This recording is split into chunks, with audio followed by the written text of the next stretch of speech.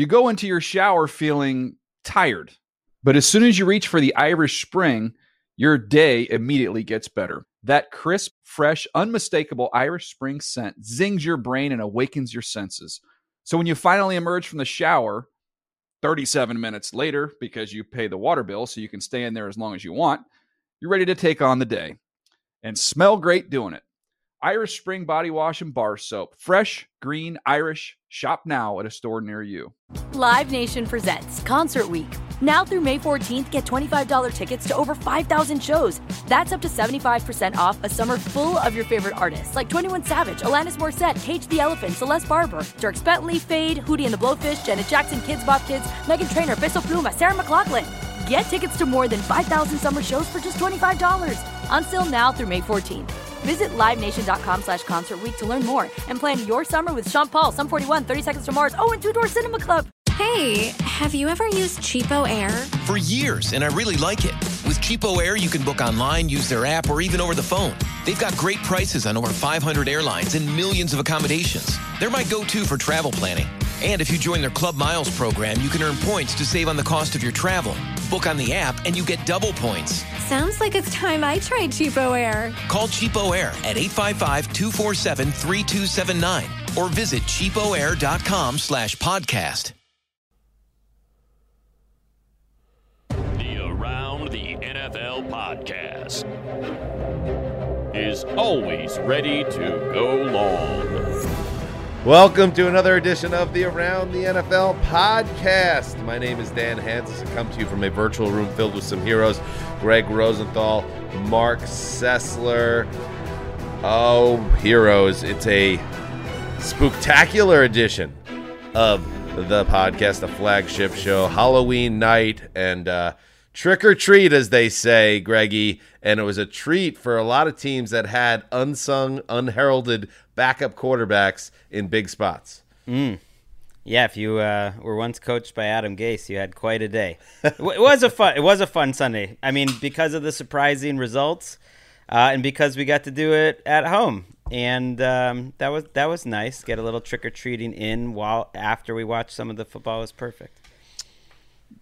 There is an immense rager happening about 14 feet from my head out the window at my neighbor's house. I can't decipher what actions are taking place, but it's a very festive Halloween night here in the neighborhood. I'm also glad that we did what we did because we all got a chance to take our kids out trick-or-treating a little bit amid a wild Sunday night football game, if you want to use that word, but it only capped off, not only for the Jets but other teams, a pretty dramatic Week 8.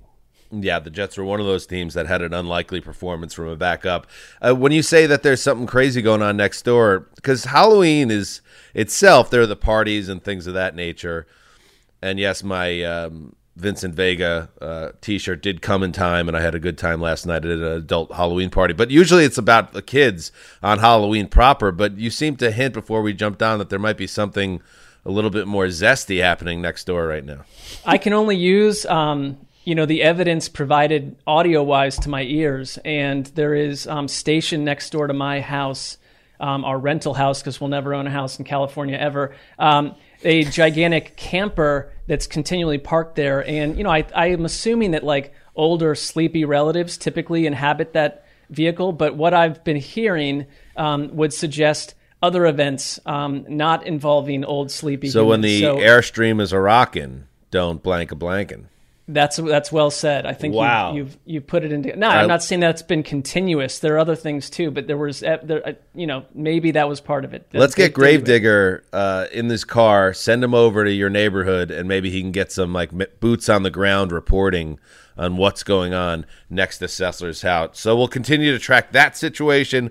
But yes, there were many a football game played on this Sunday, Halloween Sunday. Let's start a great scene down in New Orleans at the Superdome, where the defending champions ran into a buzzsaw. Time to throw. That one is picked off.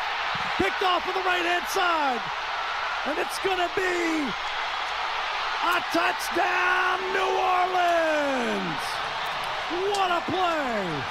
Pick six. Happy Halloween. Mike Haas with the call for WWL I don't know if it was the fact that it was Halloween and, everybody's in a good mood and a little, dressed up in costumes and maybe getting a little loose at the stadiums. But there were some great vibes at some of these stadiums today. And the Superdome, that place was rocking after P.J. Williams intercepted Tom Brady, returned it 40 yards for a touchdown with just 1:24 to play. And that was the key play. And the Saints, 36-27 win over the Bucs. So a huge win for the Saints, who really, that's what you call the old statement win, saying we are a true conference superpower who can beat anyone, including Tom Brady, in a big spot. However, there was the bad news of Jameis Winston, who got pulled down on a horse collar type tackle in the first half of this game, suffered a left knee injury. Ian Rappaport reported after the game that it's an ACL injury. And also potentially MCL damage. And when Sean Payton spoke on the injury after the game, he had this to say. Yeah, I'm going to get an update here. I think it's significant. He felt something, and he's on crutches right now. I don't want to say until I have a chance to talk with the doctors, but, it was something. When he got up and then had to go back down, you were a little concerned. So as we tape this, Greg, we're bracing for the news that I think a lot of people are expecting, that Jameis Winston's season ended tonight or today in New Orleans. So it is a bittersweet moment for the Saints, the biggest win of the year, but also the biggest loss of the season injury-wise. Yeah, it is, and I don't think they were letting it get them down. I know that even Jameis wasn't letting it get him down. They did their Club Saints thing in the locker room afterwards, and Mark Ingram's on the IG stories, and it's the most Jameis thing ever that I will remember his Saints season as a starter for swinging his crutches around while he awkwardly dances on a torn ACL after just a ridiculous victory, which got kickstarted by like an unreal throw on his one touchdown of the day to Traquan Smith as he was getting hit. It like gave you that window into maybe what could be.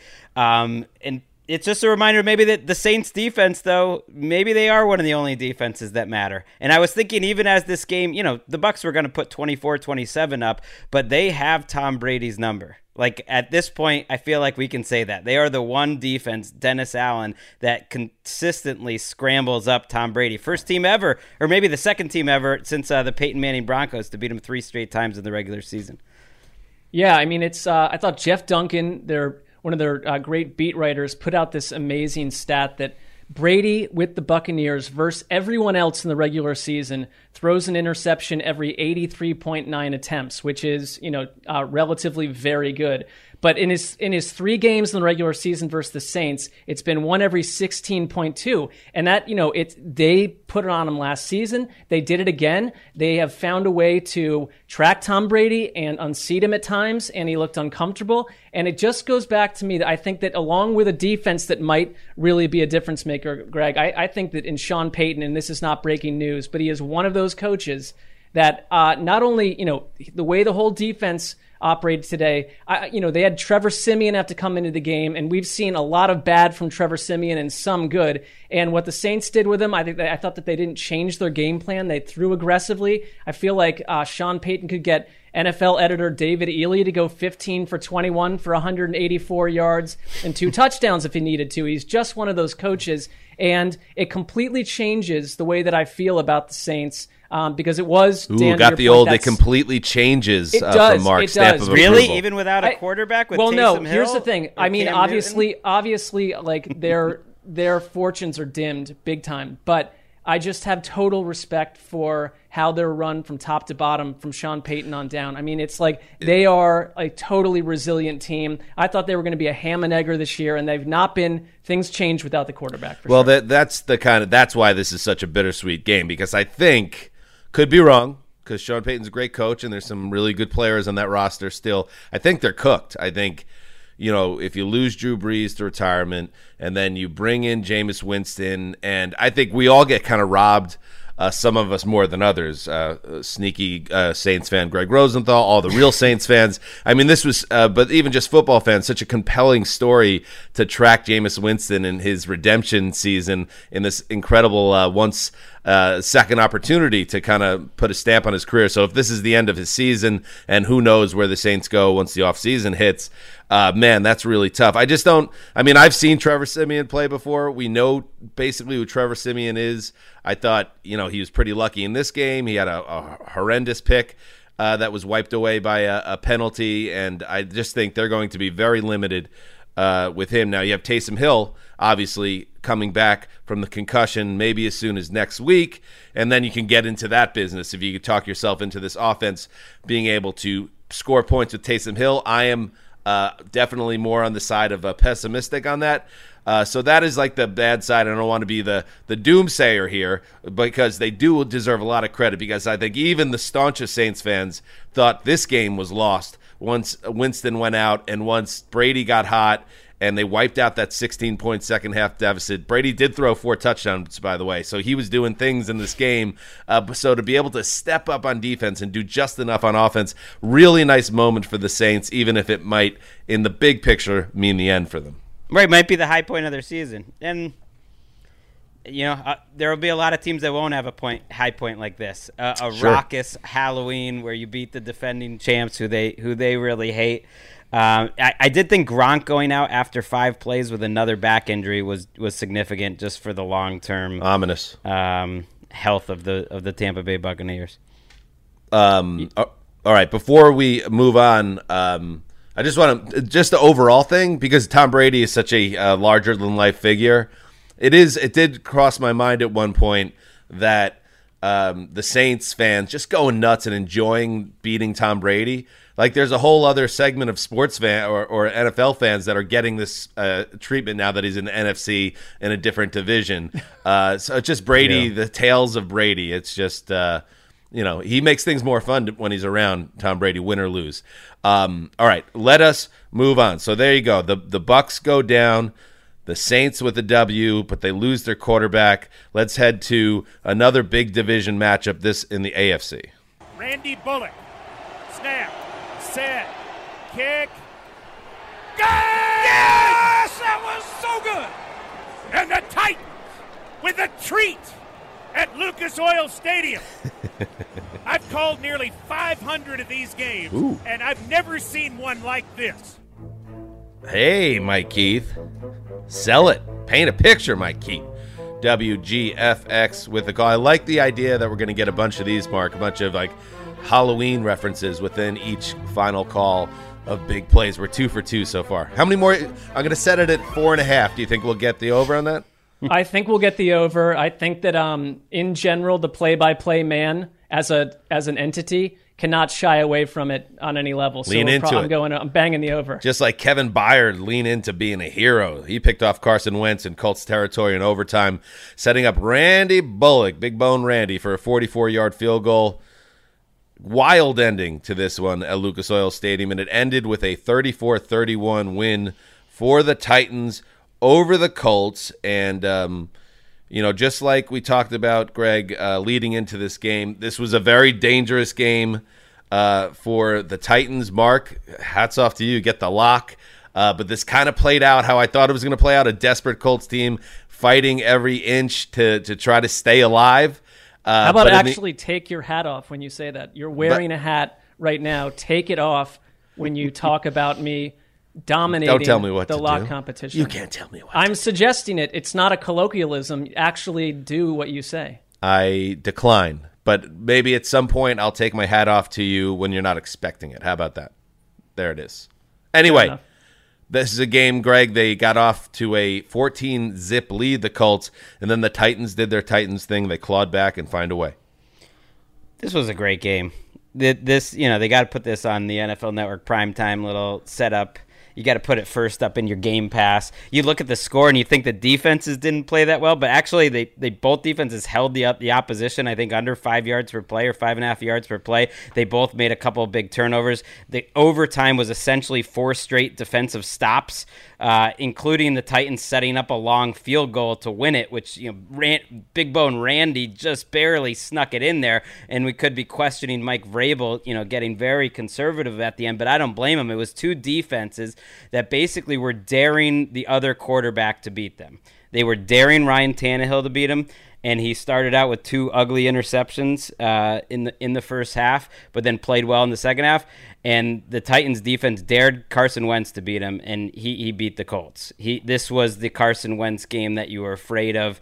Not just the ugly interception at the end of the fourth quarter and then the ugly interception in overtime, but missed throws which led the Titans back into the game, just inaccurate throws where guys were open. I couldn't believe how much guilt and weight Frank Reich put on himself, and that the writers that I've seen put on Frank Reich for the play calling in this game, when I'm like, his play calling is why they're in this game.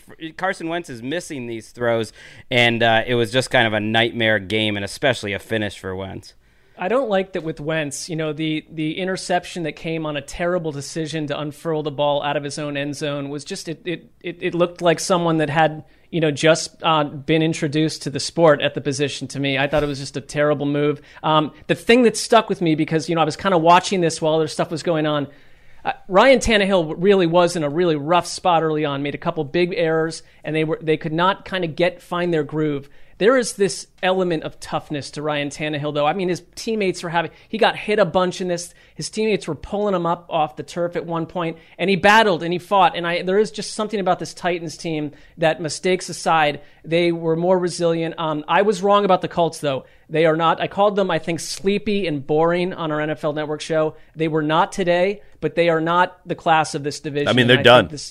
Their record. Yeah. Why? They're a game out of the AFC wildcard. They're done in the division. They're done in the division. They're 3-5. They can make a wild card maybe, but let's be real. Tennessee has a 3-game lead through 8 games and the tiebreaker, courtesy of the sweep. So, barring a major injury to one of the principal players of the Titans, they will coast to the AFC South title. That's how big this game was, and that's how much it has to just kill Frank Reich and, you know, Carson Wentz, who, you know, maybe it was knowing how much the game meant that led to the 2 interceptions at the end. That, you know, he's pressing a little bit. I think we have the audio from the cover your ears, Colts fans, but we wanted to hear the Indy call of that left-handed pick 6 deep in his own end. One of the worst passes you'll ever see, especially given the circumstances. Play action, Wentz. He's in his own end zone, has to throw it away, and he does. It's picked off, and it's picked off by Elijah Molden, and that is a touchdown. This game cannot end like this. Oh, my God, I'm sick to my stomach. This game has been too good for it to end like that. Absolutely. 126. Come on, guys. 126. It's not over. You've disappointed Matt Taylor and Rick Venturi of WFNI. And Greg, to Wentz's credit, to the Colts' credit, they go down the field, they get a big PI and score to tie it. Maybe they should have went for 2 there. Maybe they should have, because yet they were getting so many calls in the second half of this game. This game had a lot of luck going in each direction. I mean, you didn't watch it and think like, oh, the Titans are a better team. They just they made the play at, you know, they basically didn't have Carson Wentz on their team, but it could not have been more even. The Colts got so many lucky calls in this game, but the Titans also had this incredibly lucky sequence where Tyquan Lewis picked off Tannehill on a 3rd down play and blows out his knee while running the ball back and fumbles the ball right back to Tennessee. At that point, I think it was 14-0, and then A.J. Brown had a long touchdown the very next play. It's similar to when it was 14-0, the Colts got aggressive and went for it on 4th down, and I really remember that sequence well, where Wentz missed a wide-open Hilton streaking down the field for a touchdown that would have made it 21-0. Then they go for it on 4th, and everyone's killing Reich for going for it. It's like Wentz missed an open throw, and that, like, I don't kill him for being aggressive at all. They shut down Derrick Henry. He had 68 yards on 28 touches. Jonathan Taylor had 122 yards on 20 touches, and you kind of, if you're a Colts fan, start wondering, like, why did we throw the ball 51 times and run it 16 with Jonathan Taylor? Like, that's what the Titans were asking for, and that's what they got. Yes, 5 turnovers between the 2 teams. Bunch of wild swings, 2 touchdowns in the final 86 seconds of regulation, 20 penalties. It wasn't a beauty, but it was a lot of fun to watch. Let's now move on to another big division game. This one in Cleveland with the Steelers looking for some revenge. 4th and goal at the 2. Here's the snap. He's back. He pumps. He fires for the end zone. and it's juggled in the back of the end zone. What do they call? Touchdown, Pittsburgh! Pat Freiermuth, the Penn State rookie, and the Steelers forge ahead.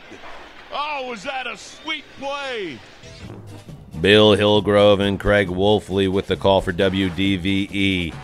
Ben Roethlisberger, he knows how to get it done against the Browns, who had the advantage of the Steelers losing their place kicker, which caused all sorts of issues for the Steelers and led to them to do things like going for it in that instance, and it led to the Pat Freiermuth touchdown that put the Steelers ahead. They stayed ahead, getting some stops on defense. 15-10 the final. Steelers over Browns. And Mark, nothing's going to wipe away the playoff glory of last January and that great win for Cleveland over Pittsburgh. But what happened here today is too familiar a script over the past 20 years. I think it wipes it away. It wipes it away for me because that was meant to be the start of something where there's continuity. And the Browns proved today that they really, they kept talking about it as big brother, little brother, and it's a totally fair comparison. They are the little brother, and the credit goes to Pittsburgh because I think this began. It was a culture win. Nick Shook mentioned that in his write-up, and I really agree with that. The Cleveland's still figuring out their culture, but I think Mike Tomlin set the tone early this week with a furious press conference where he basically blew up any concept of him going to USC, but also talked about the Browns and this game in a way that I think set a tone for Pittsburgh. And, it's like everyone wanted to wonder, can Pittsburgh's offensive line do this or that? Their offensive line, I thought, helped them win this game. Cleveland made key mistakes, which if you track Cleveland's games, they have issues with penalties. They have issues with key mistakes. It came from Jarvis Landry today with a terrible fumble caused by former Brown Joe Schobert.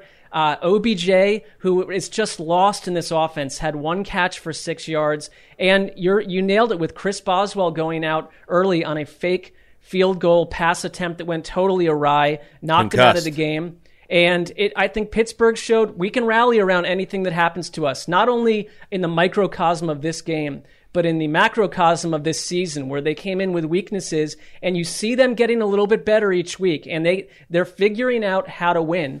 And they were the better team today, no questions about it. I think it leaves the Browns in a really rough spot. And I understand that someone like Myles Garrett, who has 10.5 sacks and leads the league in sacks, likes to have fun with putting gravestones in his yard and walking into the stadium with a cape about every quarterback he sacked. But that's not what it's about. They're 4-4, and they couldn't get it done. And, this is not a Baker Mayfield lost the game type of game, but it was a total team melt where guys like Nick Chubb didn't do what he normally does. They got away from who they were. They've done that in a couple of their losses. And if I had a hat on, I'd take my hat off to the Pittsburgh Steelers because I think they basically nullified and largely erased what happened last January by telling Cleveland, you're still not us. Oh, man. I mean, I know it hurts today and it stinks, but this is a 4-4. It's a 4-4 team. Irritated. Take that playoff win and run. I mean, that is a memory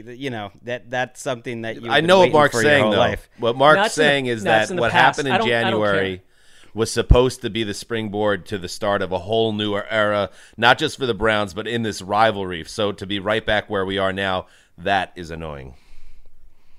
It is. Yeah, it also comes down sometimes to, it's more than one play, but the way that the Steelers offense is, if, Freiermuth made a unreal catch on that 4th down, the Browns might win that game if Freiermuth, this rookie, made a couple of big catches like that in that first preseason game. I remember. I think was that the Hall of Fame game? I don't even remember.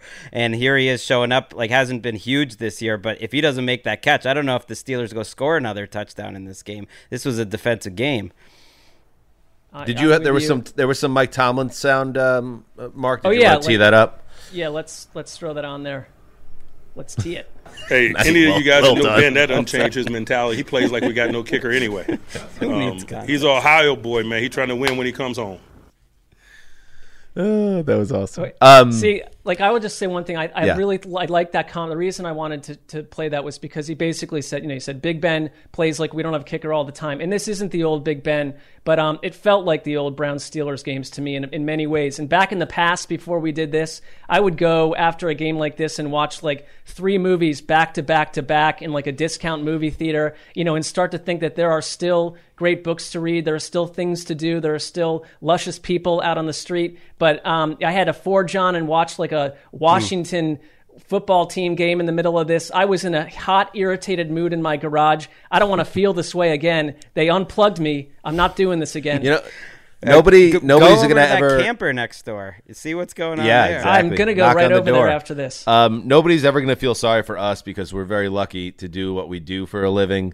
But I will say this, and Mark, you are just like me, super passionate about our team, and it kind of sticks with you more than you're a typical sports fan. Just put it that way.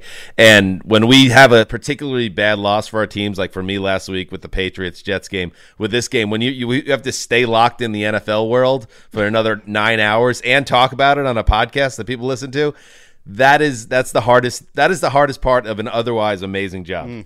Yeah, like I tweeted something that I really felt in the middle of this nonsense. And also at one point, I did predict correctly that Jim Nantz and Tony Romo would be highly annoying. Jim Nantz had his little Halloween, like, is this going to be a trick or a treat for Pittsburgh on a play where they're going like 45 yards to the end zone? I mean, but I basically said, female assassin, don't walk, run. Because this basically, again, I'm not getting involved with this team for a long time. I'm out. They I could just imagine Mark doing trick or treat tonight with the kids. Just take the almond joy. Just take it. Just take it right now. I tried to work out of my mood by then. I saw I don't know if it's true or if I misread it because it popped up real quick on my tweet deck, but I think the Browns are 0-6 on Romo Nantz games. I told you, yeah. It boils down to this. They try to shove the Browns into the big moment, and outside of that playoff game, they are not ready for the big moment. You got to go back and figure out who you are. Right now, you are floating. I think these two teams just quickly are similar, though, which is that the AFC is a morass right now. This like lower wild card group is just a big jumble, and they all got a shot, and probably none of them are real Super Bowl contenders, and they're both in that mix. The Steelers are now in that mix. You can't say that they're morass. Is a great way to describe it. So great that an insane person like me thinks about my Jets team. And I'm like, hey, if we could beat the Colts on Thursday, 3-5. Sure. It's not crazy. Sure. It's sloppy down there at the bottom. Get some Mike White magic. Look, see how quickly they wrote me back in. All right, Mark, I'm sorry that this game turned out the way it did, but hopefully brighter days ahead. Let's toss to a break and then get to that Jets classic. You go into your shower feeling tired. But as soon as you reach for the Irish Spring, your day immediately gets better. That crisp, fresh, unmistakable Irish Spring scent zings your brain and awakens your senses. So when you finally emerge from the shower, 37 minutes later, because you pay the water bill so you can stay in there as long as you want, you're ready to take on the day. And smell great doing it. Irish Spring Body Wash and Bar Soap. Fresh, green, Irish. Shop now at a store near you.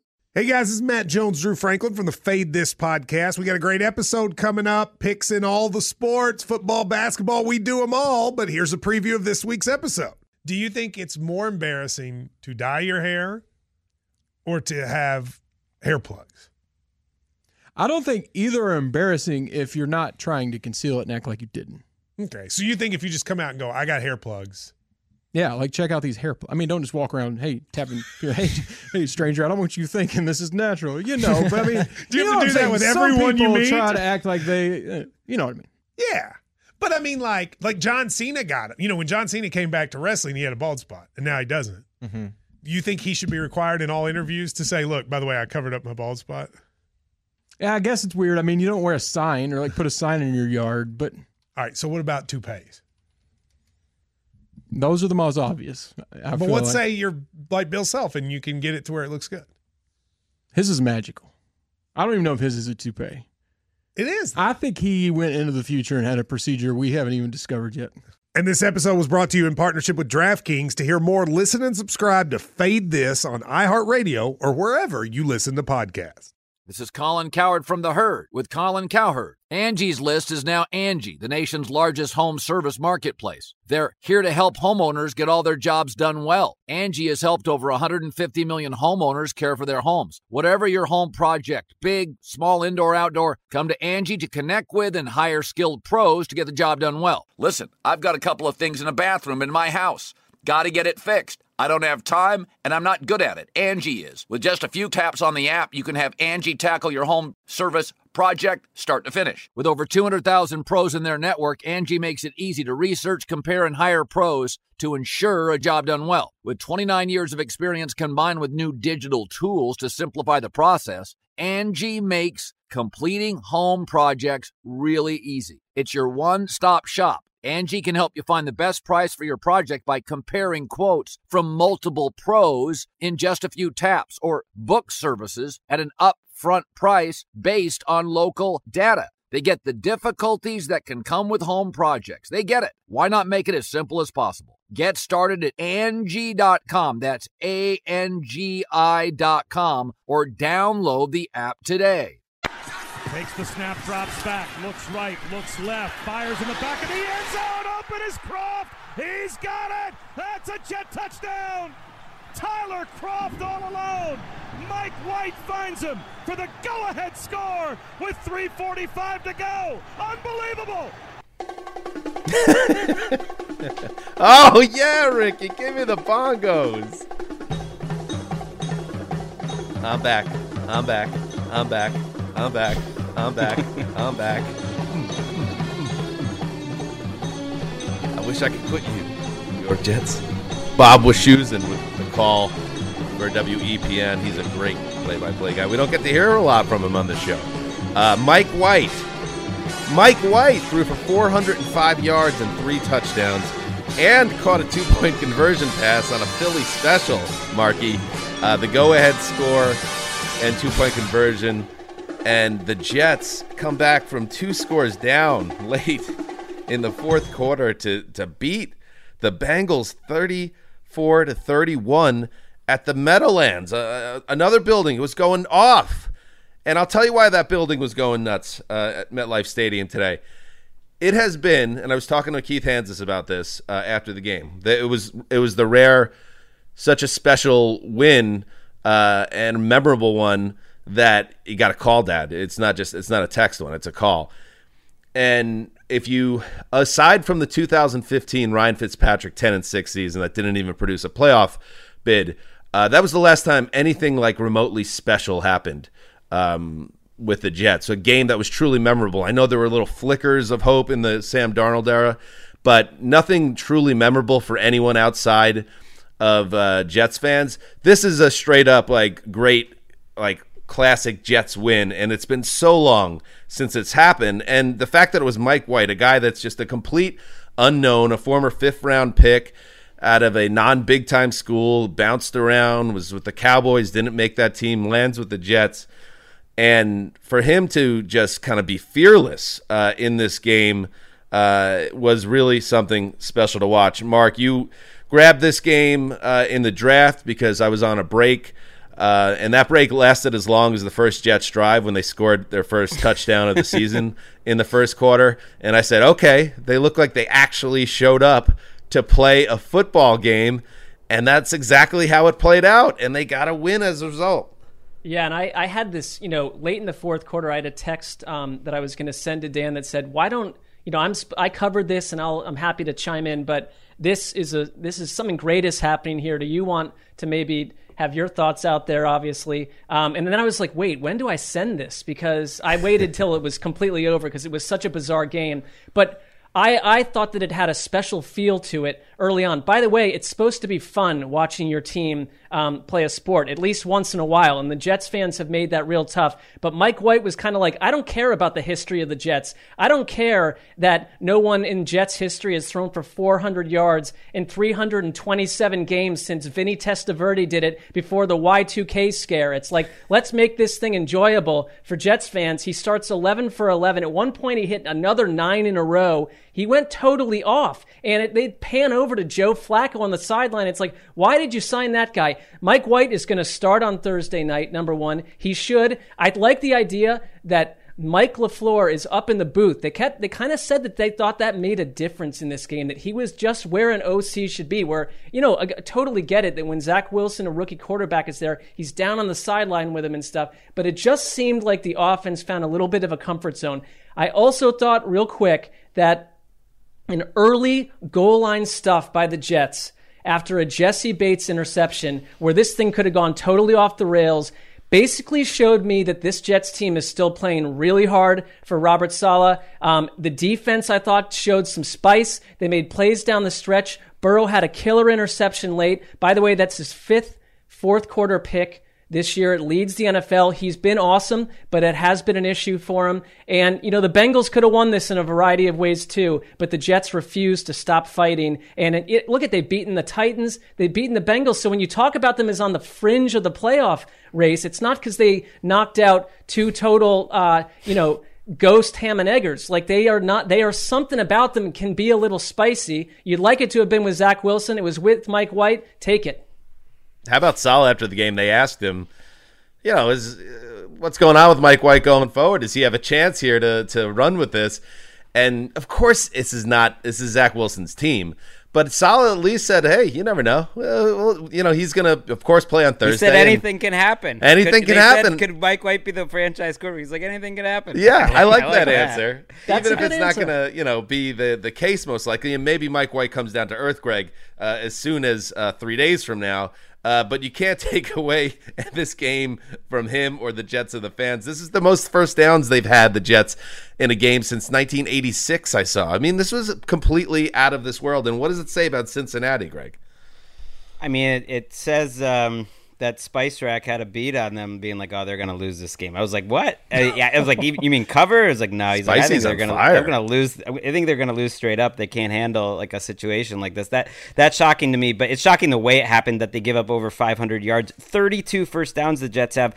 The Jets lost the turnover battle by 2 and they won the game, which is, extremely rare in the NFL and usually only happens if you're like a vastly superior operation. It's wild. Flacco's so pissed right now. That's all I could think about it, because in his quotes on Friday, he was like, oh, I came here to play. And I was like, well, you should have come here on Wednesday then, or, right after you got traded, because you would have played, I think, this week if he had showed up. But they really got some good fortune to have Mike White play, because we don't need to see Joe Flacco on Thursday night, that's for sure. We will not. And, yeah, like I said, MetLife Stadium was jumping, and they were chanting Mike White, Mike White, Mike White.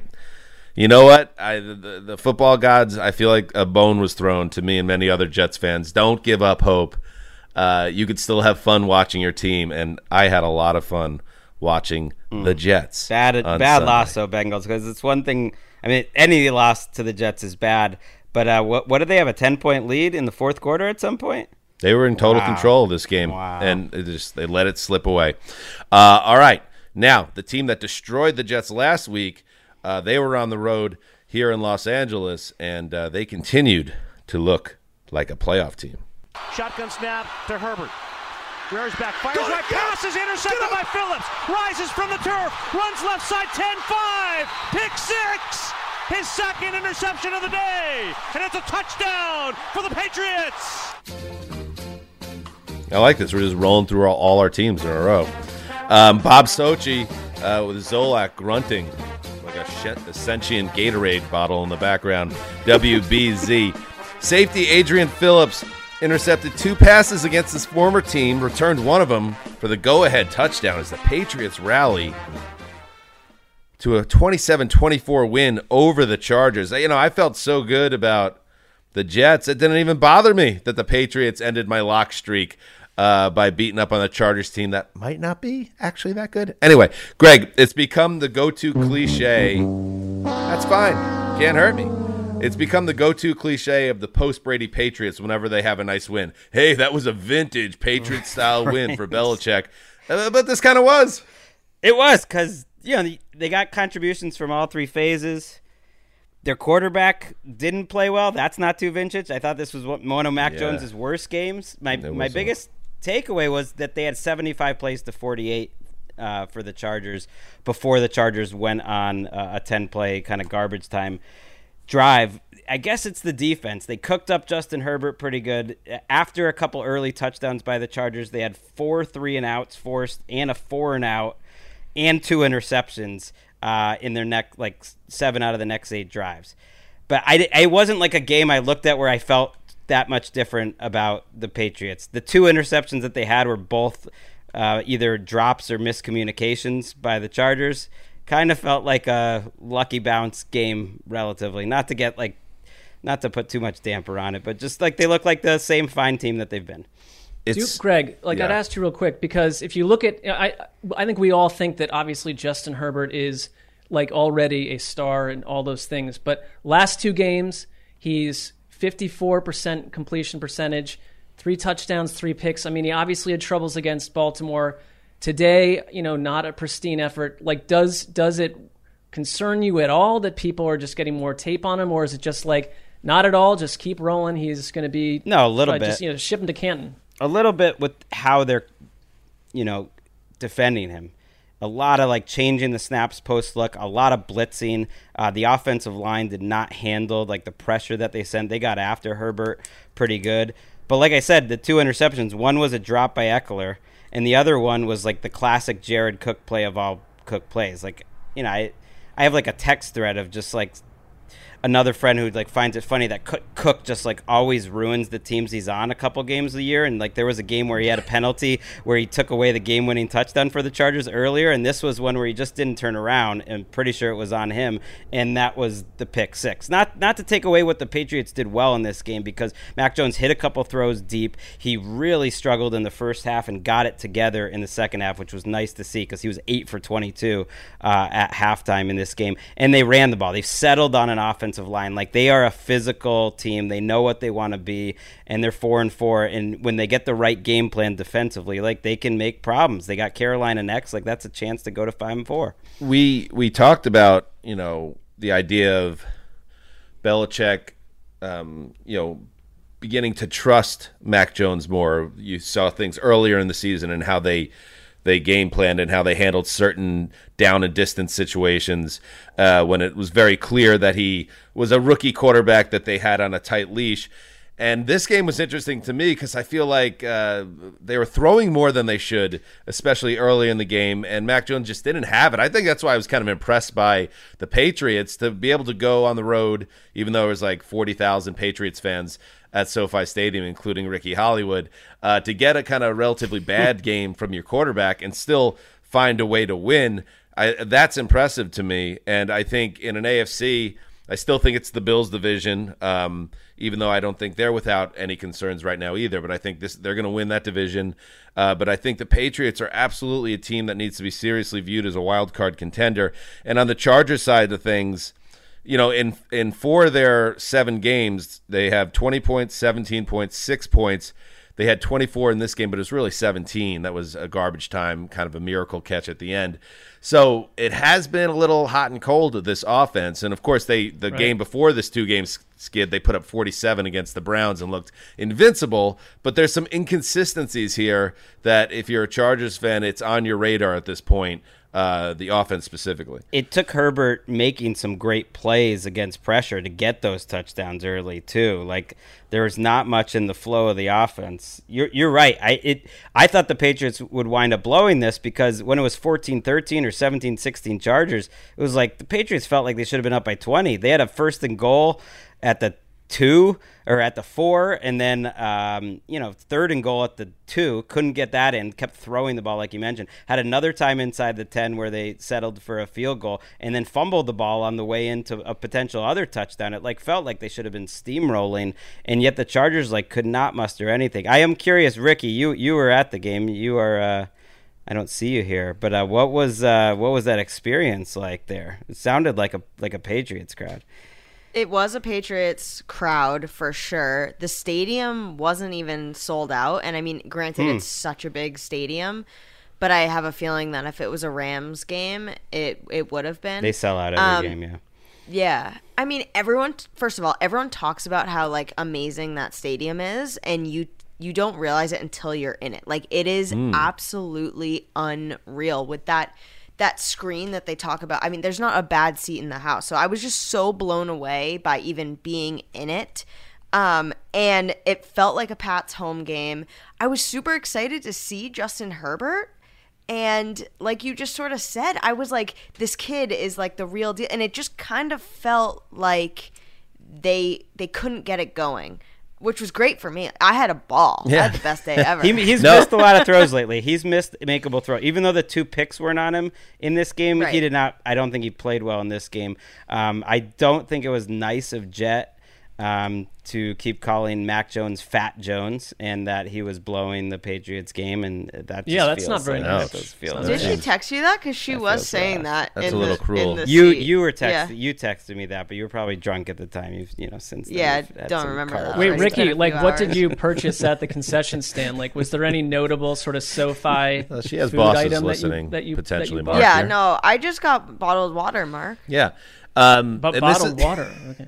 And it probably was like the glory days of when Ricky was a teenager watching the fourth quarter, because as someone who had a front row seat to this hokum for years, they get the big play on defense, the pick six to go ahead, and then really they go on the 14-play, 54-yard, 7-minute field goal drive that ends the game.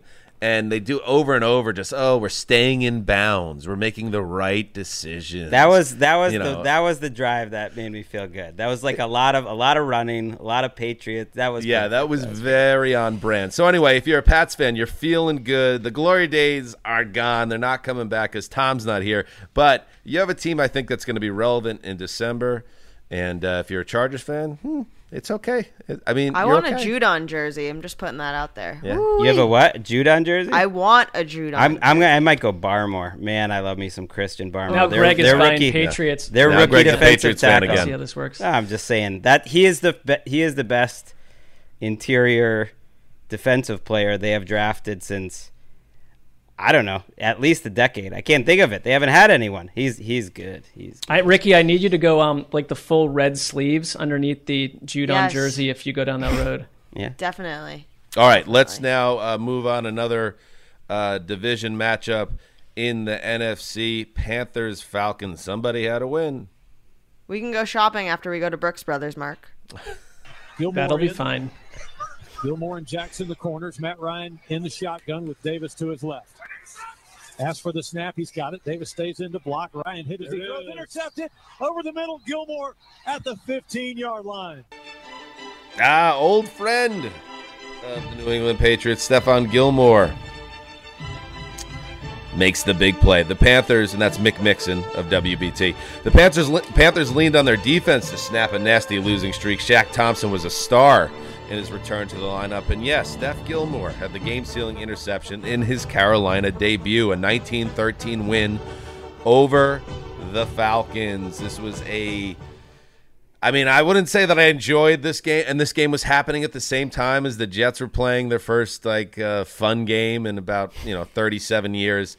So was I enthralled by what was going on in Atlanta? No, but I was tracking it, and I will give Carolina credit here for getting off the mat here. And like I said, it's because they're D. Because Sam Darnold, he goes out with a concussion in this game, but they're not really moving the ball much at all, at least through the air. They lean on their run game that went over 200 yards, led by Chuba Hubbard, who overcame an early fumble and finished with 82 yards and a touchdown. Darnold had 66 yards himself. But, yes, it was the defense that shut down the Falcons. I mean, this was Matt Ryan's one of the worst games I've seen from Matt Ryan ever. 146 yards passing. He was sacked 3 times. He got his hand stepped on and was gushing blood at one point. Super gross and Halloween-y. And the Falcons finished, Mark, with 213 yards of total offense. Ooh. So Carolina's D steps up and gets it done. I wonder, with Atlanta, limited because you've got Calvin Ridley out, and he's tweeted about the fact that he's dealing with, working on some mental health stuff. He's been unavailable, and they don't know when he's going to come back. That obviously helped put an extra guy on Kyle Pitts. Like, his torrid pace slowed down a little bit. And when you mention Carolina's just going to need to win with their defense, and like Shaq Thompson coming back, just the way he's been playing. I look at some of they were coming off a 4-game losing streak. They lost to the Eagles, a pretty junky team, by 3 points. They got nipped by the Vikings at the end. I just wonder if their fortunes would be a little bit different if he had been available, because he wasn't in those games. But yeah, I think you are what you are with the Panthers at this point, because before Darnold left with, was it a concussion? Like, he didn't have the ugly turnovers, but you're still getting the Darnold experience with the endless wide receiver drops. They're not helping him at all. He had 129 yards and 24 throws. They ran the ball 47 times and threw it 25. I think Rule basically said that's it what was a we're close gonna game. Do, it wasn't like it was a blowout. Yeah, Rule said after the game, this is what I should have done last week. So you knew he's desperate to get away from Sam Darnold, and so that's just where they are now against the Falcons. And if you have that defense, and if you have Zane Gonzalez hitting 50-yard bombs over and over, it was kind of a kicker game. Koo missed a short one. Yeah, and Christian McCaffrey, I believe, is eligible to come off the injured reserve next week. So if he's back, with Stephon Gilmore now on this defense, with Shaq Thompson back from the foot injury and playing well, you can again start to look at Carolina as a team that maybe has a run in them and can go for a playoff spot. But that's where I stand on them. They don't wow me. They don't excite me. And Darnold keeps a ceiling on this thing, but hopefully he's okay. And they get back on track here. Atlanta, I think you set it up, Mark, on our TV show on Saturday that Atlanta was sexy now and all this stuff. I told you I didn't buy it. And when you watch this game, I said Arthur Smith. I know, but you and Rosenthal were getting all hot about the Falcons. They were becoming fun to watch, which is all I'm asking for. But this is who they are. Apparently not when they play the Panthers. Or when Calvin Ridley's not in there too. But I know, but Ridley's but they've been fine without Ridley. Year. He hasn't done anything all year. I'm just trying to build a case, Greg, for you as well, because we were both on that ship. My point being, the Falcons are one of those teams. Like, all right, if you cook up a good game plan against Matt Ryan at this stage, it can get really ugly and things get slowed down. And they become very hard to watch. So that's where we were again with Atlanta. It was more like the beginning of the year. So I think I just froze up because the TV lights were on me. It was too big of a stage, and I started to say crazy things. Anyway, Carolina back on track. We'll see if Darnold will be ready, and Christian McCaffrey as well when they play again. All right, in other realms, let's head to Soldier Field where the Niners are trying to get off a losing schneid. Sunshine. First and goal to go on the 5-yard line. 49ers late 23. Nothing is shine. It's shine. Jimmy gonna pull it and run. Jimmy Garoppolo's got his second touchdown of the game. Touchdown! San Francisco. There you go. See, I know Greg Papa and Tim Ryan for KNBR. It has been a lot of fun watching the Niners for large swaths of this season. So when they get hot like they did on Sunday at Soldier Field, you can enjoy it. Jimmy Garoppolo threw for 322, ran for 2 touchdowns. The Niners beat a Bears team missing their coach, Matt Nagy, and other players, including Khalil Mack, 33-22. That ends a 4-game losing streak for the Niners. And San Francisco just got scorching hot on offense. This is what we had been waiting for, that was expected of San Francisco. I believe they scored 5 straight times in the second half. Garoppolo led 3 touchdown drives in the second half. Another possession ended with a field goal. And when he scored on that run in the fourth quarter to put San Francisco ahead 30-22, he fired the ball up in the stands, and you could tell a weight had been lifted off him because everybody knew the pressure was really on at this point. And Kyle Shanahan even said as much, Mark, after the game. Shanahan said, coming back home, this is Garoppolo's from Illinois, his back against the wall, for him to step up and play the way he did today was huge. So with Trey Lance maybe waiting in the wings, Garoppolo definitely bought himself some more time in the starting lineup. Well, and maybe limited the idea that a Trey Lance package today, like near in the red zone running, could become bigger, and it's something to just become a larger part of the offense until he just inevitably starts, and he will. But there's something still a little depressing about it because we already understand that Jimmy G is, he's fading, he's on the way out, and it's nice to see him play well, and they needed this. It still just delays the inevitable. Yeah, but see, when you watch this game, you'll see there's it was huge because it wasn't like a mirage. It felt like, okay, maybe this is because remember Garoppolo, he's always been kind of hot and cold since that initial run with San Francisco, but he could get in these grooves in the Shanahan era where he would look really good and be moving the offense, and it kind of reminded me a little bit of that. So let's see, maybe this is something they build on. Maybe he's healthier now, and he's playing in the rain last week with the bad calf. Maybe he gets on some type of run here. I thought it was extremely big in a wide open playoff race. He's probably one bad start away from getting benched because Ian Rappaport gave him the kiss of death Sunday morning news bomb that's like, Trey Lance's time may be coming, which is like, he's getting benched today if he struggles the first 3 quarters. He did get an 80-yard touchdown on like a swing pass to Deebo Samuel where Deebo does all the work.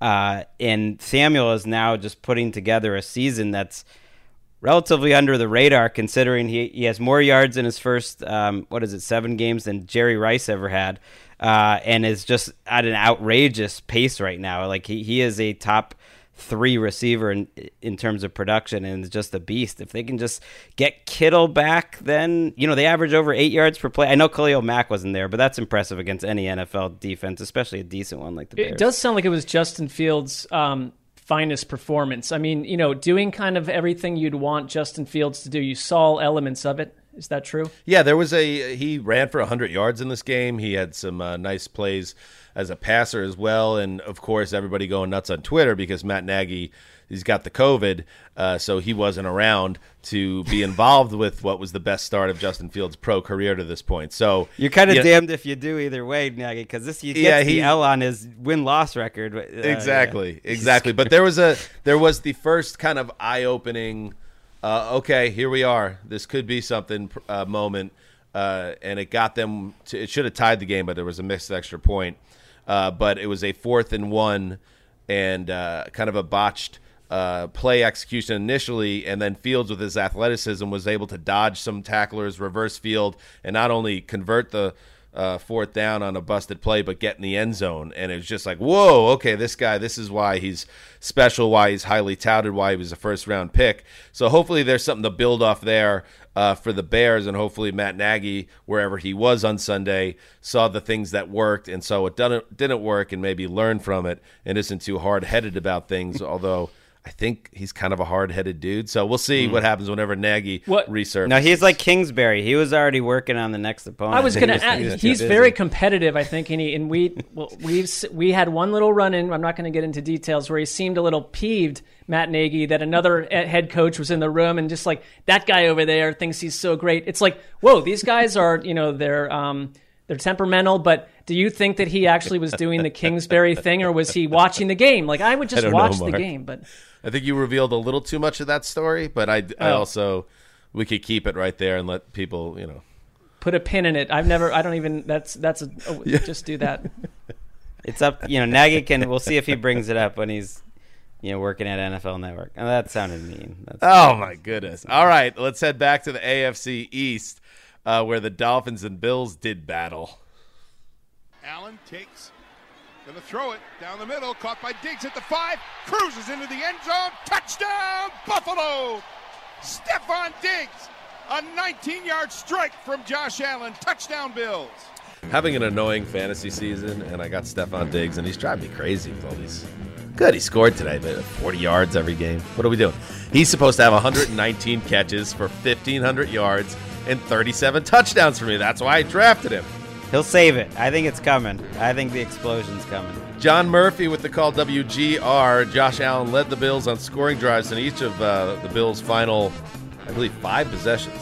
A late flurry of scoring that was more than enough against the feckless Dolphins. Final score, Bills 26, Fish 11. Buffalo stays ahead in the AFC East. The Dolphins are on a 7-game losing streak, all alone now in the cellar in the division. Greg, Buffalo took a while to get going here, but they took care of business. I thought it showed maturity from Josh Allen. He keeps checking these boxes as he gets older. They had 5 first downs in their first 5 drives. They were dominated. I mean, Miami was handing it to them. He was so frustrated but after the first drive of the second half because they just couldn't believe it. Miami should have had a lead at that point. It was still 3-3. Miami blew some chances. And then he kind of started taking what the defense would give him, whether it was his legs, making good decisions on 3rd and long. Cole Beasley had a great week. He deleted his Twitter. Smart. And then he converted a 3rd and 14, 3rd and 13. You get the jab? A 3rd and 11. I don't know. Yeah, I don't think he got the jab. I think that's why he deleted his Twitter. He was sick of hearing about it. He goes over 100 yards, and it's like just every big play when you thought Miami could get a stop, they just don't have a pass rush without blitzing. Jalen Phillips, a first-round pick, hasn't done much. And then when they do blitz, Allen was figuring it out in the second half. And I just thought, as bad as it was for the first 5 drives or so, for him to kind of solve it and then go touchdown, field goal, touchdown to end is pretty awesome. I view Greg and Cole Beasley as sort of ideological twins. So, I thought that it was a nice day for him. Similar body types, no doubt. Hair. That's all I'm offering. What was it? Was there a setup there, Mark, or was that? No, that's all I'm offering. I mean, I you know what? The Dolphins, they're another team that depresses me right now. And the Bills, have thumped this Dolphins team so hard that people were like, oh, well, is it going to be, it's not a great game because it's not 35-0. It's like, I respect Buffalo working themselves out of the fix they were in early. This felt different. It felt like a game. Even in the fourth quarter, you didn't know how it'd go, but Buffalo came through. And we're going to get to the Texans a little bit later, but since the Dolphins are connected directly to everything Deshaun Watson related, the report came out on Sunday morning that now the belief is that Deshaun Watson won't be changing teams ahead of the trade deadline on Tuesday. So just file that away with Tua, who will get most likely what he absolutely deserves and what the Dolphins should want, which is a full season audition. And they're going nowhere. They're 1-7 now. So at least turn the season now over to a full developmental look at your young quarterback so you could decide what you want to do next, even if that means bringing in a highly problematic passer currently wasting away in Houston. All right. Buffalo in control of the division. The Pats getting better, though, so a little heat there. Let's take a break and then hit the rest of the games. You go into your shower feeling tired, but as soon as you reach for the Irish Spring, your day immediately gets better. That crisp, fresh, unmistakable Irish Spring scent zings your brain and awakens your senses. So when you finally emerge from the shower 37 minutes later, because you pay the water bill so you can stay in there as long as you want, you're ready to take on the day and smell great doing it. Irish Spring Body Wash and Bar Soap. Fresh, green, Irish. Shop now at a store near you. What's up? I'm John Wall. And I'm CJ Toledano, and we're starting a new podcast presented by DraftKings called Point Game. We're now joined by 3-time NBA Sixth Man of the Year, elite bucket getter. Let's please welcome Jamal Crawford to Point Game. King of the Court one-on-one tournament. If they had it back in your prime, do you think you could have took it all? I'm going to be honest with you. I don't think I could have took it all, but I think I would have shocked a lot of people. I think Kobe and everybody in their prime, Kobe would win a one-on-one contest. Yeah, because you got to think. He's going to guard. He don't care about guarding. He's going to guard. He's going to guard. Like, you see him in the Olympics, he's going to guard. And then on top of that. I'm not guarding like that, CJ. Ladies and gentlemen, please welcome Sam Cassell to Point Game. I remember you came out from prime 10. I mean, he was in a culture shock. And then he's going through withdrawals about winning. Remember what I told you? I said, OG, you think I can get paid and go back and play in college because it ain't it? Check out Point Game with John Wall and CJ Toledano on the iHeartRadio app, DraftKings YouTube, or wherever you get your podcasts. This is Colin Cowherd from The Herd with Colin Cowherd. Angie's List is now Angie, the nation's largest home service marketplace. They're here to help homeowners get all their jobs done well. Angie has helped over 150 million homeowners care for their homes. Whatever your home project, big, small, indoor, outdoor, come to Angie to connect with and hire skilled pros to get the job done well. Listen, I've got a couple of things in a bathroom in my house. Got to get it fixed. I don't have time, and I'm not good at it. Angie is. With just a few taps on the app, you can have Angie tackle your home service project start to finish. With over 200,000 pros in their network, Angie makes it easy to research, compare, and hire pros to ensure a job done well. With 29 years of experience combined with new digital tools to simplify the process, Angie makes completing home projects really easy. It's your one-stop shop. Angie can help you find the best price for your project by comparing quotes from multiple pros in just a few taps, or book services at an upfront upfront price based on local data. They get the difficulties that can come with home projects. They get it. Why not make it as simple as possible? Get started at Angie.com. That's ANGI.com, or download the app today. Hurts gives Boston Scott, pushes, shoves into the end zone. Boston Scott. Boston Scott is so powerful. All right. Merrill Reese with the call. Nikki Shook joining us now. Technical difficulties took the man out, but the pipe always finds a way to bash his way back in. Boston Scott and Jordan Howard each scored 2 touchdowns on the ground in place of Miles Sanders, and the Philadelphia Eagles dominated the Lions in a 44-6 win on Sunday. Shooky, we talked about it on the Around the NFL broadcast, the boys and I, how it was a little weird. Everyone was getting excited about this is the game the Lions are going to win. They did not even compete. What happened here? Yeah, I actually picked the Lions to win. That was a big failure on my part. You weren't alone. I wasn't alone. I was not alone in that regard. They didn't really show up. We've looked at this roster all year and seen that, it's pretty talent poor. They lack weapons offensively. They lack a lot of, blue chip level players across the roster, and it totally showed today. I mean, not only did they not show up, they had nothing in the tank to really mount much of a comeback effort. I mean, before, at halftime it's 17-0, and it felt like it was 35-0. The Eagles dominated up front. They won the battle of the trenches. A week after letting Kenyon Drake run down their throats for a touchdown against the Raiders and kind of being the Lions in that game and getting, falling way behind and never having a chance of coming back, they then became the team that was the aggressor and just dominated at the point of attack on both sides of the ball. They sacked Jared Goff 5 times. It got to the point in the third quarter I was like, man, if there was an opportunity to simulate to the end or to forfeit the remainder of this game, this is the game for this to happen. Let's get a running clock or something going. It was that lopsided. It was the worst showing of the Lions Mark, in the Dan Campbell era. We got to pitch that, Mark, to the competition committee. We've had that cooking for a couple of years. Oh, yeah. we have games where just like a 10-minute runoff at the end when they're just this unfun to watch now. And again, you couch it, Shooky, as player safety. That's what it's really about. Yeah, but what it's really about is jabronis like us being able to move on to the next game. Yeah, exactly, pretty much. I mean, in a nutshell, it was an unexciting affair. It was inspiring for the Eagles because they didn't have Miles Sanders, and they ran the ball really well.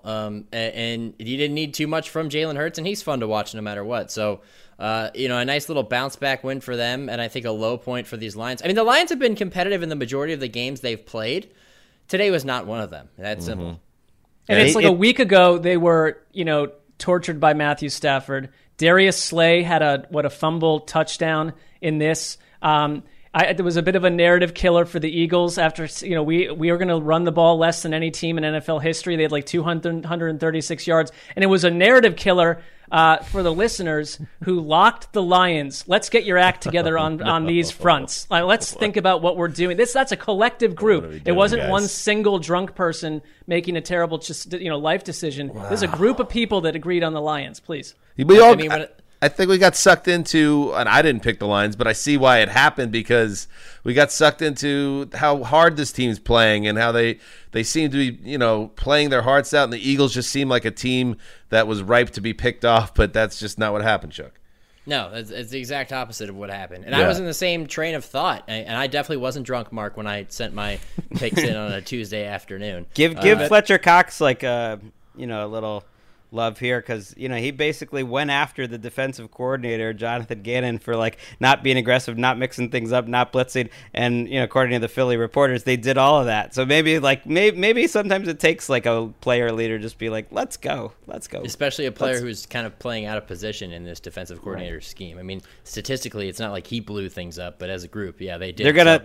They're gonna mess up the score differential thing in DVOA with these blowouts because they've now outscored their opponents this year because of Week 1 and this. By 10. So you're pointing out though, some people are slavish in their love of DVOA that it could be manipulated by scores that are they love it loves big blowouts.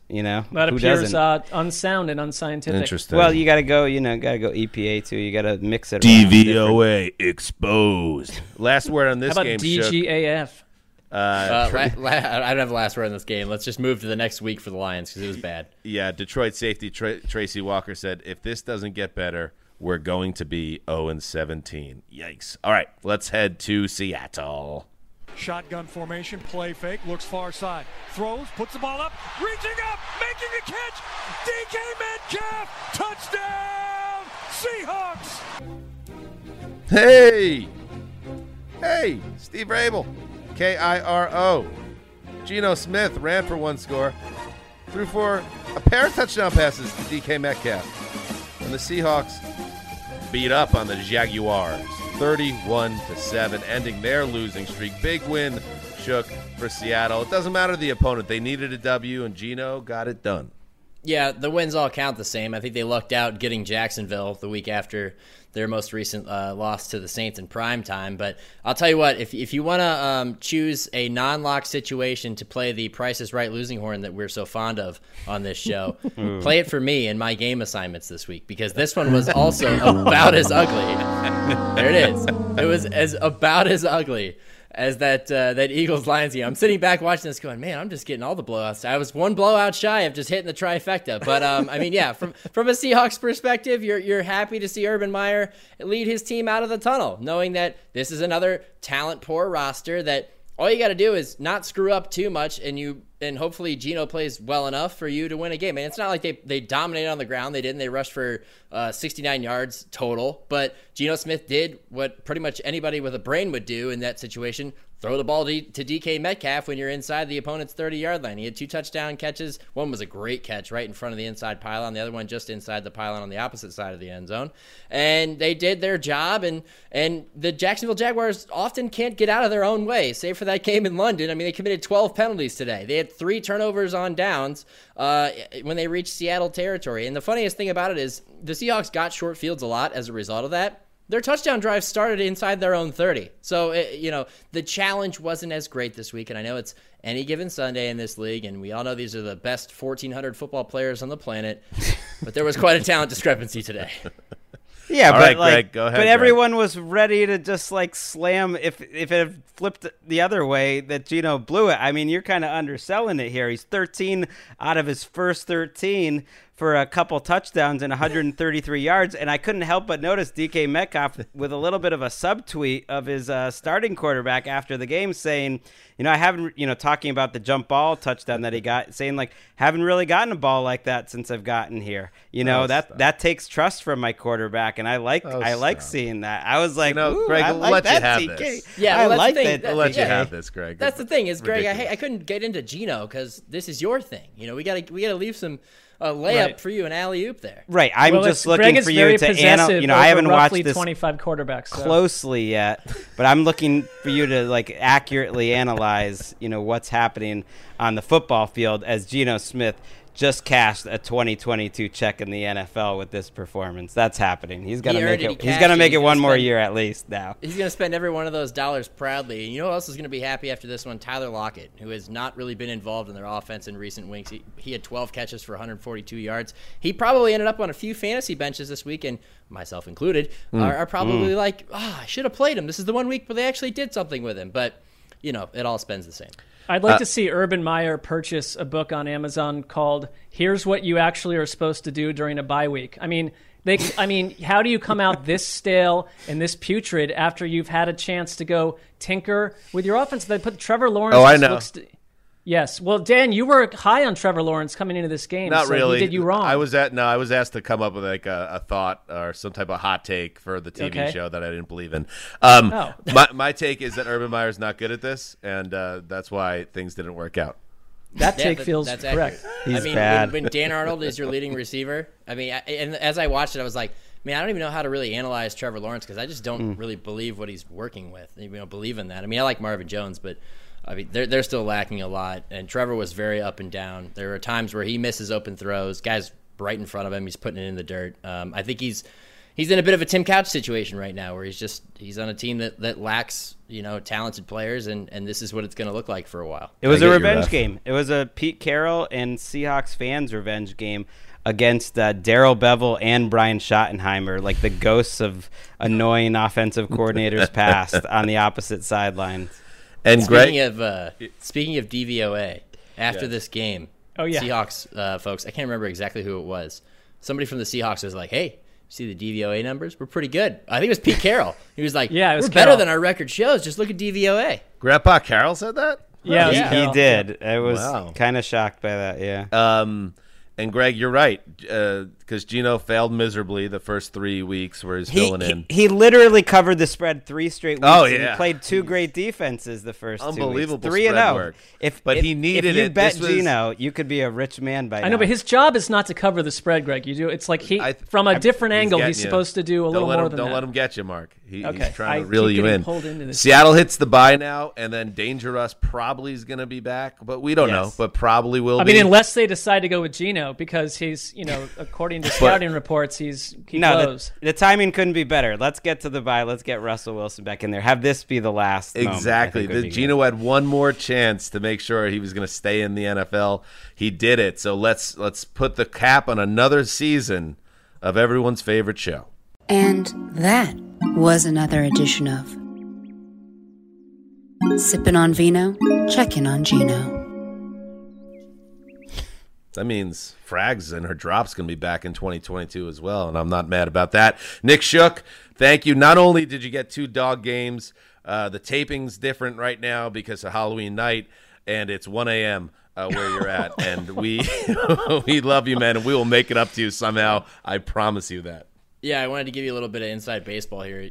People watching this will notice that I don't have a typical backdrop because it was midnight, and honestly, I wasn't going to do everything necessary to set the table up to get behind that pretty background when this will suffice for right now. But I will say this, Greg, once you retire from football and everything, I don't know when that's going to be. Greg retires from football. What are you trying to retire me? Yeah, you'll still have more hair than me. But you also have a great job opportunity in front of you, and that is Geno Smith's going to run for office, and you will be his campaign manager, and it'll be like that retirement job that you're doing just because you're bored. Ooh, I like that. A high-paid consultant job, yeah. I could just imagine Geno, kissing babies and glad-handing, pressing flesh. Yes, because if there's one thing I think about Geno, it's like he's a people person. He knows how to kiss connect my baby, with those, please. The people around him. All right, there you go. Nick Shook, thank you, buddy. Have a good night. Thanks, guys. Good slumber. There he goes. All right, we have 2 more games. Let's hit them quick and say good night. Denver rushes 4 again. Heineke steps on the pocket, loads it up, home run ball. This is going to be out of the back of the end zone. Incomplete with no time left. Let me make sure it is over in Denver. Happy Halloween. That's 3. I think we set it at 4.5, Mark, so we got a problem here. Justin Simmons and the Broncos held after a fumble gave Washington the ball back with a chance to tie the game. The Broncos also blocked 2 field goals. What a setup. You know the game's bad when this is the setup of the game. 17-10 win. They stop a 4-game losing streak. I feel like 400 teams stopped a 4-game losing streak today. Anyway, Mark, tell me something about this game that's interesting. I would point to the reason that they were saying, like, let's check if this game is really over, because it should have been over a minute or so earlier. And I actually, we in our channel where we can communicate with each other, I'm not allowed to say the actual company's name, I think, but we will send the play that we want to use for the call. And it was going to be the Justin Simmons interception that ended this thing. But then, this drove me nuts. The Broncos, and this was such a Vic Fangio type of scenario where he was very annoyed, but they basically just had to get a first down or run the clock out. And instead, Melvin Gordon fumbles the ball like within inside a minute. And this came after Javonte Williams fumbled a few plays earlier and recovered it. Then Teddy Bridgewater threw a terrible wayward pass on 2nd down that didn't take any time off the clock. They almost gave the game away, point being. I'd go watch that just to see how mismanaged that was. But other than that, I would say this about the Broncos. It was an inspired defensive effort for the most part with no Von Miller in there. Guys like Shelby Harris, who I think had both blocks on those field goals, played out of his mind. And you got from Teddy Bridgewater, outside of that one little last minute, which really wasn't his fault, A really solid kind of Teddy Bridgewater game that you thought you'd get. And Washington, the red zone woes hurt them early on. Ron Rivera said after the game, we're basically a team in search of ourselves still. And they are, and they're just not there. And the idea that they were going to, like other teams, pick up from where they were a year ago, no. This maybe gives you a little bit hope for Denver, because if they can get this from Teddy and they can get this from the defense, arrow up. But I think you just played another average team. This game felt 6.5 hours long to me. You can't even give the defense that much love when I think Washington had 8 drives that went to the 36-yard line of Denver's or further, and they finished with 10 points. That's almost impossible to do. So they lived deep in Broncos territory, and then Heineke happened. I mean, that last couple of... I did watch the very end of this game, and that's it. The last couple of Washington sequences were unreal, how badly executed they were on offense. And I'm sure it was somewhat good defense, but it was more just bad offense. It was it was better than like the Denver defense that we've been watching, though. Sure. But it has a lot to do with who they played. Everything talk. End this All game. right. I just mean it was rough. I know we've Heineke's doing his best, but it's tough. It was a hard watch. It's a tough sitch. That big stand at the end prevented the first winless October for the Broncos since 1967. Let's take a break and then close this thing out. You go into your shower feeling tired, but as soon as you reach for the Irish Spring, your day immediately gets better. That crisp, fresh, unmistakable Irish Spring scent zings your brain and awakens your senses. So when you finally emerge from the shower 37 minutes later, because you pay the water bill so you can stay in there as long as you want, you're ready to take on the day and smell great doing it. Irish Spring Body Wash and Bar Soap. Fresh, green, Irish. Shop now at a store near you. What's up? I'm John Wall. And I'm CJ Toledano, and we're starting a new podcast presented by DraftKings called Point Game. We're now joined by 3-time NBA Sixth Man of the Year, elite bucket getter. Let's please welcome Jamal Crawford to Point Game. King of the Court one-on-one tournament. If they had it back in your prime, do you think you could have took it all? I'm going to be honest with you. I don't think I could have took it all.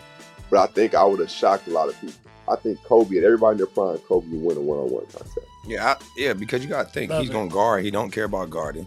He's going to guard. He's going to guard. Like, you see him in the Olympics, he's going to guard. And then on top of that. I'm not guarding like that, CJ. Ladies and gentlemen, please welcome Sam Cassell to Point Game. I remember you came out from prime tears. I mean, he was in a culture shock. And then he's going through withdrawals about winning. Remember what I told you? I said, OG, you think I can get paid and go back and play in college? You think they ain't it? Check out Point Game with John Wall and CJ Toledano on the iHeartRadio app, DraftKings YouTube, or wherever you get your podcasts. This is Colin Cowherd from The Herd with Colin Cowherd. Angie's List is now Angie, the nation's largest home service marketplace. They're here to help homeowners get all their jobs done well. Angie has helped over 150 million homeowners care for their homes. Whatever your home project, big, small, indoor, outdoor, come to Angie to connect with and hire skilled pros to get the job done well. Listen, I've got a couple of things in a bathroom in my house.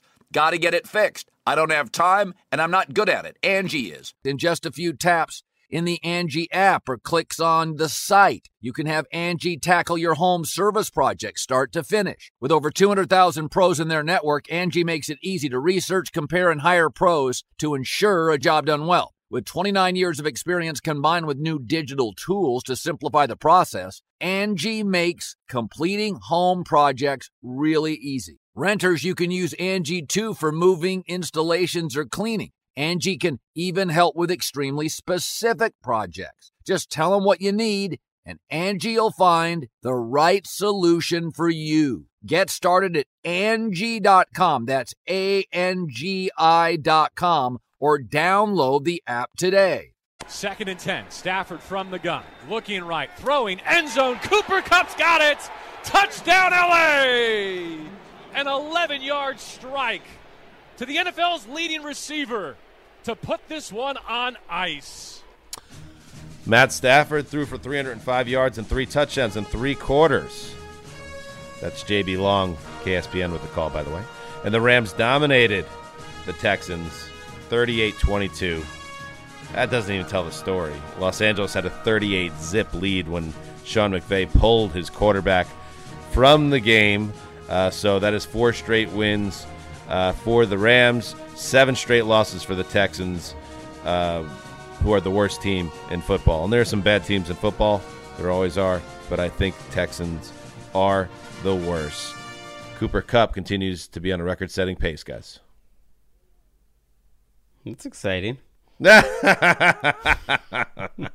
I mean, this is a tough situation. My daughter really enjoyed it. I mean, it was fun to be at home and just see how locked in she is the Rams game. And she was living it. She was dying. She loves the blowouts. She's dying when they give up some plays up 38-0. Texans score 22 points in the span of 6 minutes to get one of the all-time backdoor covers. I think the line ended at 16.5. They go for 2 as if they knew what the line was to cut it to 16 and get it. Depends when you pick the game, but if you did it like right before game time, that's an all-timer.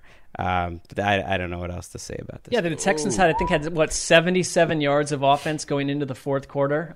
You're right, Dan, you had to run the clock in this worst game. Team. Right, they're the worst. They are the worst team. I totally player safety. We talked about this last week, actually, off air. But that I totally supported them at 32, despite that win. That one win. They're terrible. Yes. So there you go, and that is the longest losing streak for the Texans since they lost 14 games in a row to end the 2013 season. They stink, and Deshaun Watson will be on that roster until the offseason. It sounds like that is at least a story. I guess if there's anything for the Texans in terms of a reprieve here, yes, you're not going to get Deshaun Watson out of your life, but once the trade deadline passes and it's now very clear that he is not going to play a snap on the field, it wouldn't make any sense on a number of levels.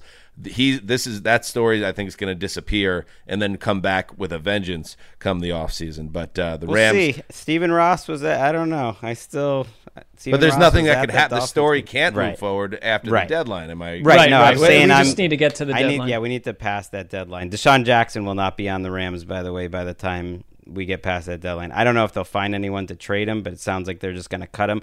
They brought in someone I was not familiar with late in this game, Skwarnek, who was catching passes down the field, and I was like, oh, he looks okay. I guess Deshaun Jackson really will never play for this team again. The problem for any team that trades for Deshaun Jackson is he's already past the 2-week window in September where he's awesome. So I don't know, unless it resets when he joins a new team and you get that first month back, I don't know. Or you're building for next September and you're stashing him.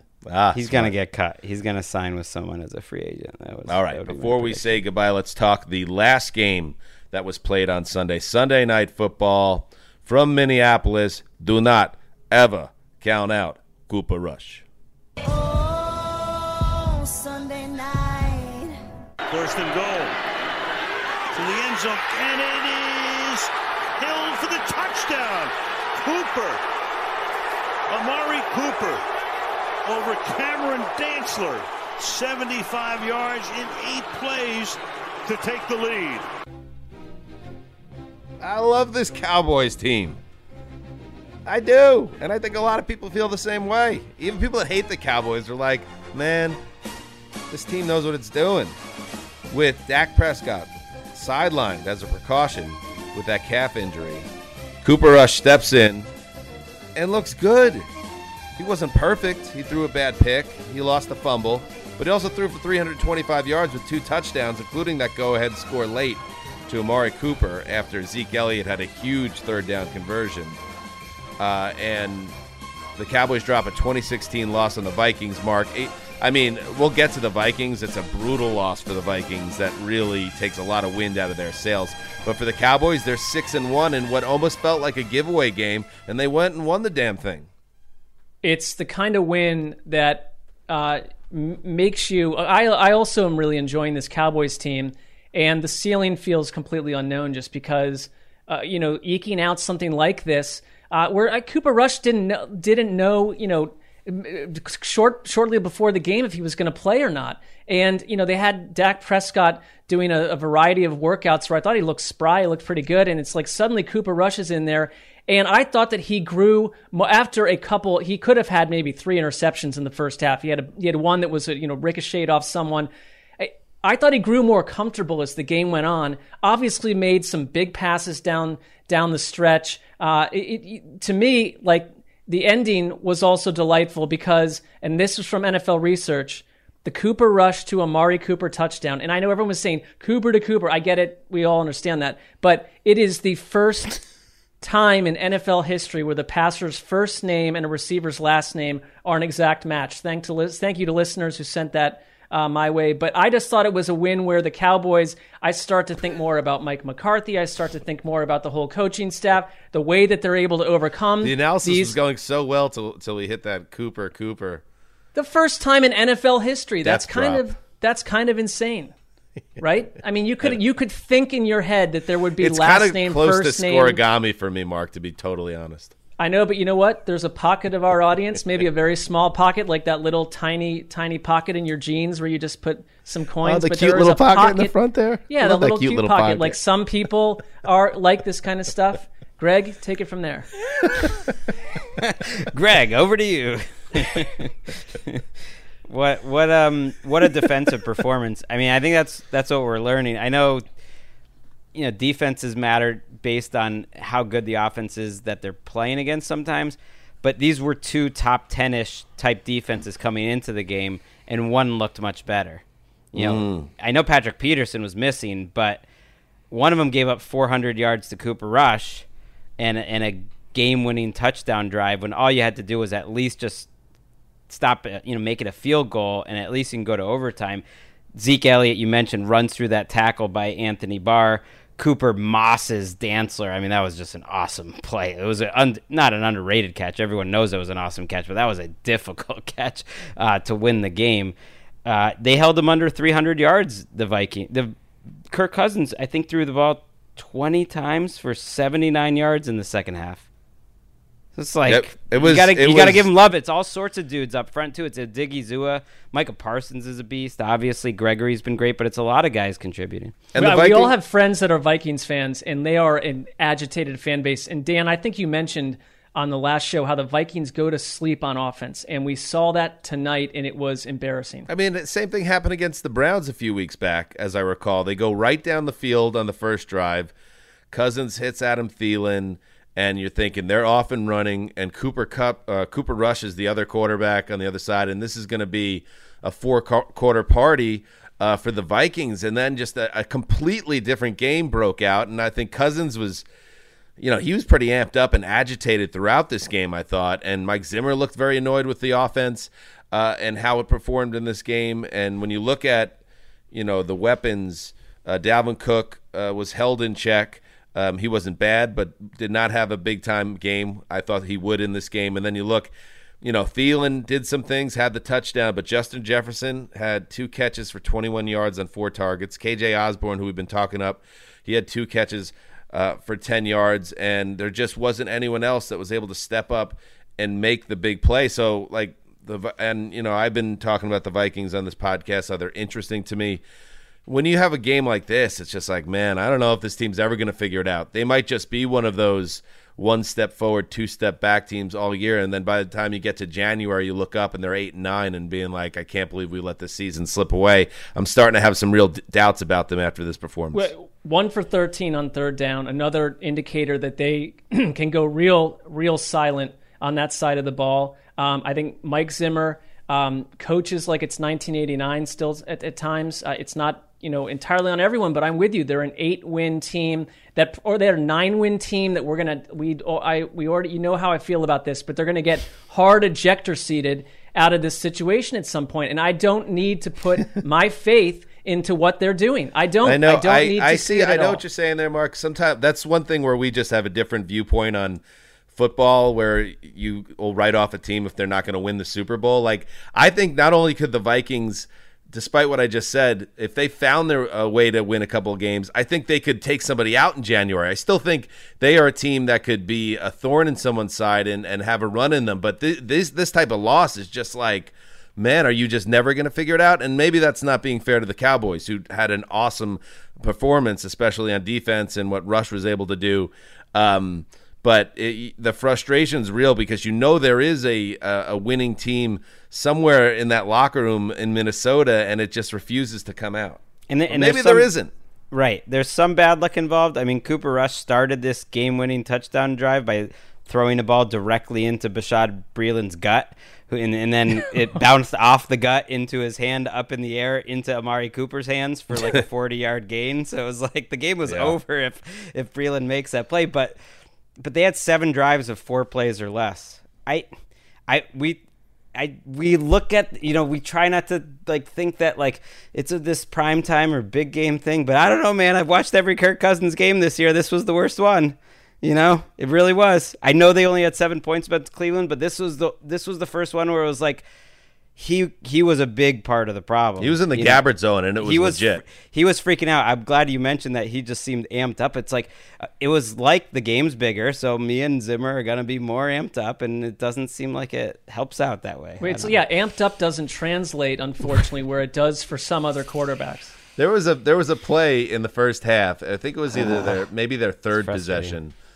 When it was a third down conversion attempt, and they showed it on the replay, NBC. Cousins is going through his progressions. Someone flashes, I believe, open over the middle, and the receiver, I'm thinking, based on the reaction, does something that Cousins didn't want. So Cousins looks away and then dumps it off for some type of dump out pass that didn't get the first down. And he's like screaming in anger as he's moving down to the check down. And I'm like, who does that in the middle of the play? Like, he was so amped up. Maybe the moment did get too big for him. I don't know. I don't want to have those Kirk Cousins conversations anymore. I knew they drove Wes crazy as well. But man, I see what you're saying, Greg. He didn't play well with a lot of people watching him tonight. Well, how about this? How about right before the half when they were trying to get something going and the seconds were running out, and it looked like the second preseason game with a quarterback that had been in college 3 months ago. They couldn't get the snap. I mean, it was just like hyper disorganized, and it's just the earmark of a team that's going to get caught off guard at some point, and it's going to be bye-bye. See you later. Check you again in 2022. Mark's is trying to cross off teams. This is not like a bold take, Mark. I don't think anybody sees the Vikings right now as a Super Bowl team. Like, yes, eventually they will be crossed off, and you won't have to think about it. We're calling them super fun, and I think the problem is that if you ask most Vikings fans, it's fun for us because we can jump out of it when they suddenly do this. But if you're following this team week to week, you are being driven nuts. It's like you're running through a field and you got like 80 people shooting arrows at you. You're going to go down. It's not going to work out for you. I'm with you, man. It is fun when they win. It's just really not fun when they lose. This team, I don't know. There's the highs are highs and the lows are low. Good for the Cowboys, though, man. I got a lot of work to do with the power rankings. That beast now begins tonight after this podcast wraps. I don't know what to make of the top 10. Is like very, very Why don't tricky. you do something really like that? Imagine there's like 12 people doing power rankings, like if not 112 people, but like the 12 main guys. You're in that group, that crew of writers. Like, do something so bizarre that it's like it catches total fire, like illogical. Jets number 1, you know? 2, and 3. I mean like someone out of left field. I remember I don't want to upset Pat McAfee. I have his trust, so I don't want to do anything. I remember after last Sunday, I was like, put that Cowboys team number 1, maybe. Yeah, put them right up there. That's nice. Go. They're looking good. I like that. You got the Packers at 7-1. The Rams are 7-1. The Cowboys are 6-1. Probably one of those 3 teams are number 1. Arizona's going to drop out of put that the Pats spot. number 1. Let's go. Oh man. All right, Ricky. I'm glad you had a good time at the game. Speaking of quickly very quickly, for the New England sports scene. I'm glad you're going to say this, Greg. I was Pats. just about to do it, but it's better that you do it. No, I just want to say rest in peace to Jerry Remy. What a great broadcaster he was for the Red Sox. Just bringing like joy. No one had more fun. Like, I am so happy I got to spend like 20 years just listening to him every day, because no one had more fun and made sports more fun than him, listening to him every day. So it was sad. He had cancer 7 different times, and he battled it and was on the air for a lot of it, but lost his life today. But what an influence he had for like a bunch of millions and millions of kids in New England watching those games every day. For sure. I remember when I went to college and up in Boston, and and the Red Sox are always on in the background with all the natives of the region at the school, and even as a Yankees fan, I loved Remy because he was so he was a real dude. He had a sense of humor. He had that accent. He was a Massachusetts dude through and through, a New England guy. And his presence hilarious will be missed. too, legit funny, which almost no one, I feel like, maybe that's not fair, but like legit funny for a That's broadcaster. true. Awesome. That's true. One of the great broadcasters, gone too soon. All right, there we go. Week 8.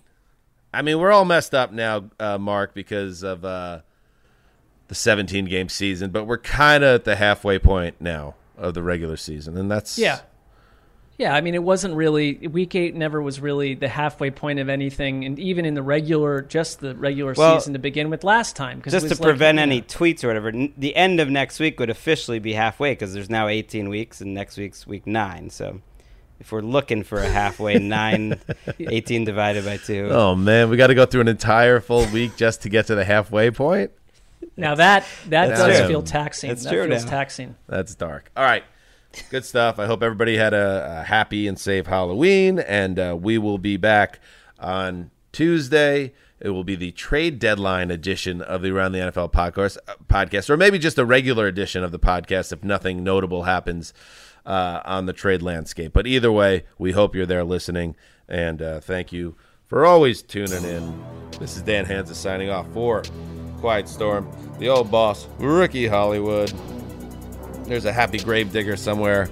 The pipe. Good stuff. Until Tuesday. Heed the call. I just saw Gravedigger put on the side, make the Titans #1. Yeah, that would be bold. That would be bold.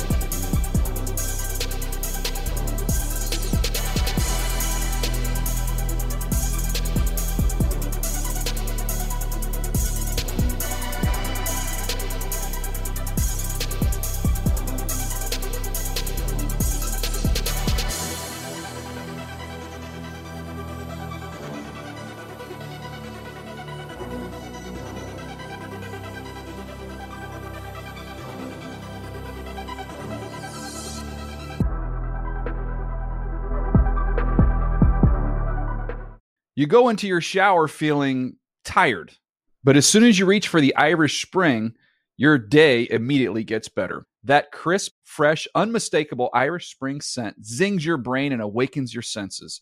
So when you finally emerge from the shower 37 minutes later, because you pay the water bill so you can stay in there as long as you want, you're ready to take on the day and smell great doing it. Irish Spring Body Wash and Bar Soap. Fresh, green, Irish. Shop now at a store near you. Live Nation presents Concert Week. Now through May 14th, get $25 tickets to over 5,000 shows. That's up to 75% off a summer full of your favorite artists like 21 Savage, Alanis Morissette, Cage the Elephant, Celeste Barber, Dierks Bentley, Fade, Hootie and the Blowfish, Janet Jackson, Kids Bop Kids, Meghan Trainor, Peso Pluma, Sarah McLachlan. Get tickets to more than 5,000 summer shows for just $25. Until now through May 14th. Visit LiveNation.com/Concert Week to learn more and plan your summer with Sean Paul, Sum 41, 30 Seconds to Mars, and Two Door Cinema Club. Hey, have you ever used Cheapo Air? For years, and I really like it. With Cheapo Air, you can book online, use their app, or even over the phone. They've got great prices on over 500 airlines and millions of accommodations. They're my go-to for travel planning. And if you join their Club Miles program, you can earn points to save on the cost of your travel. Book on the app and you get double points. Sounds like it's time I tried Cheapo Air. Call Cheapo Air at 855-247-3279 or visit cheapoair.com/podcast.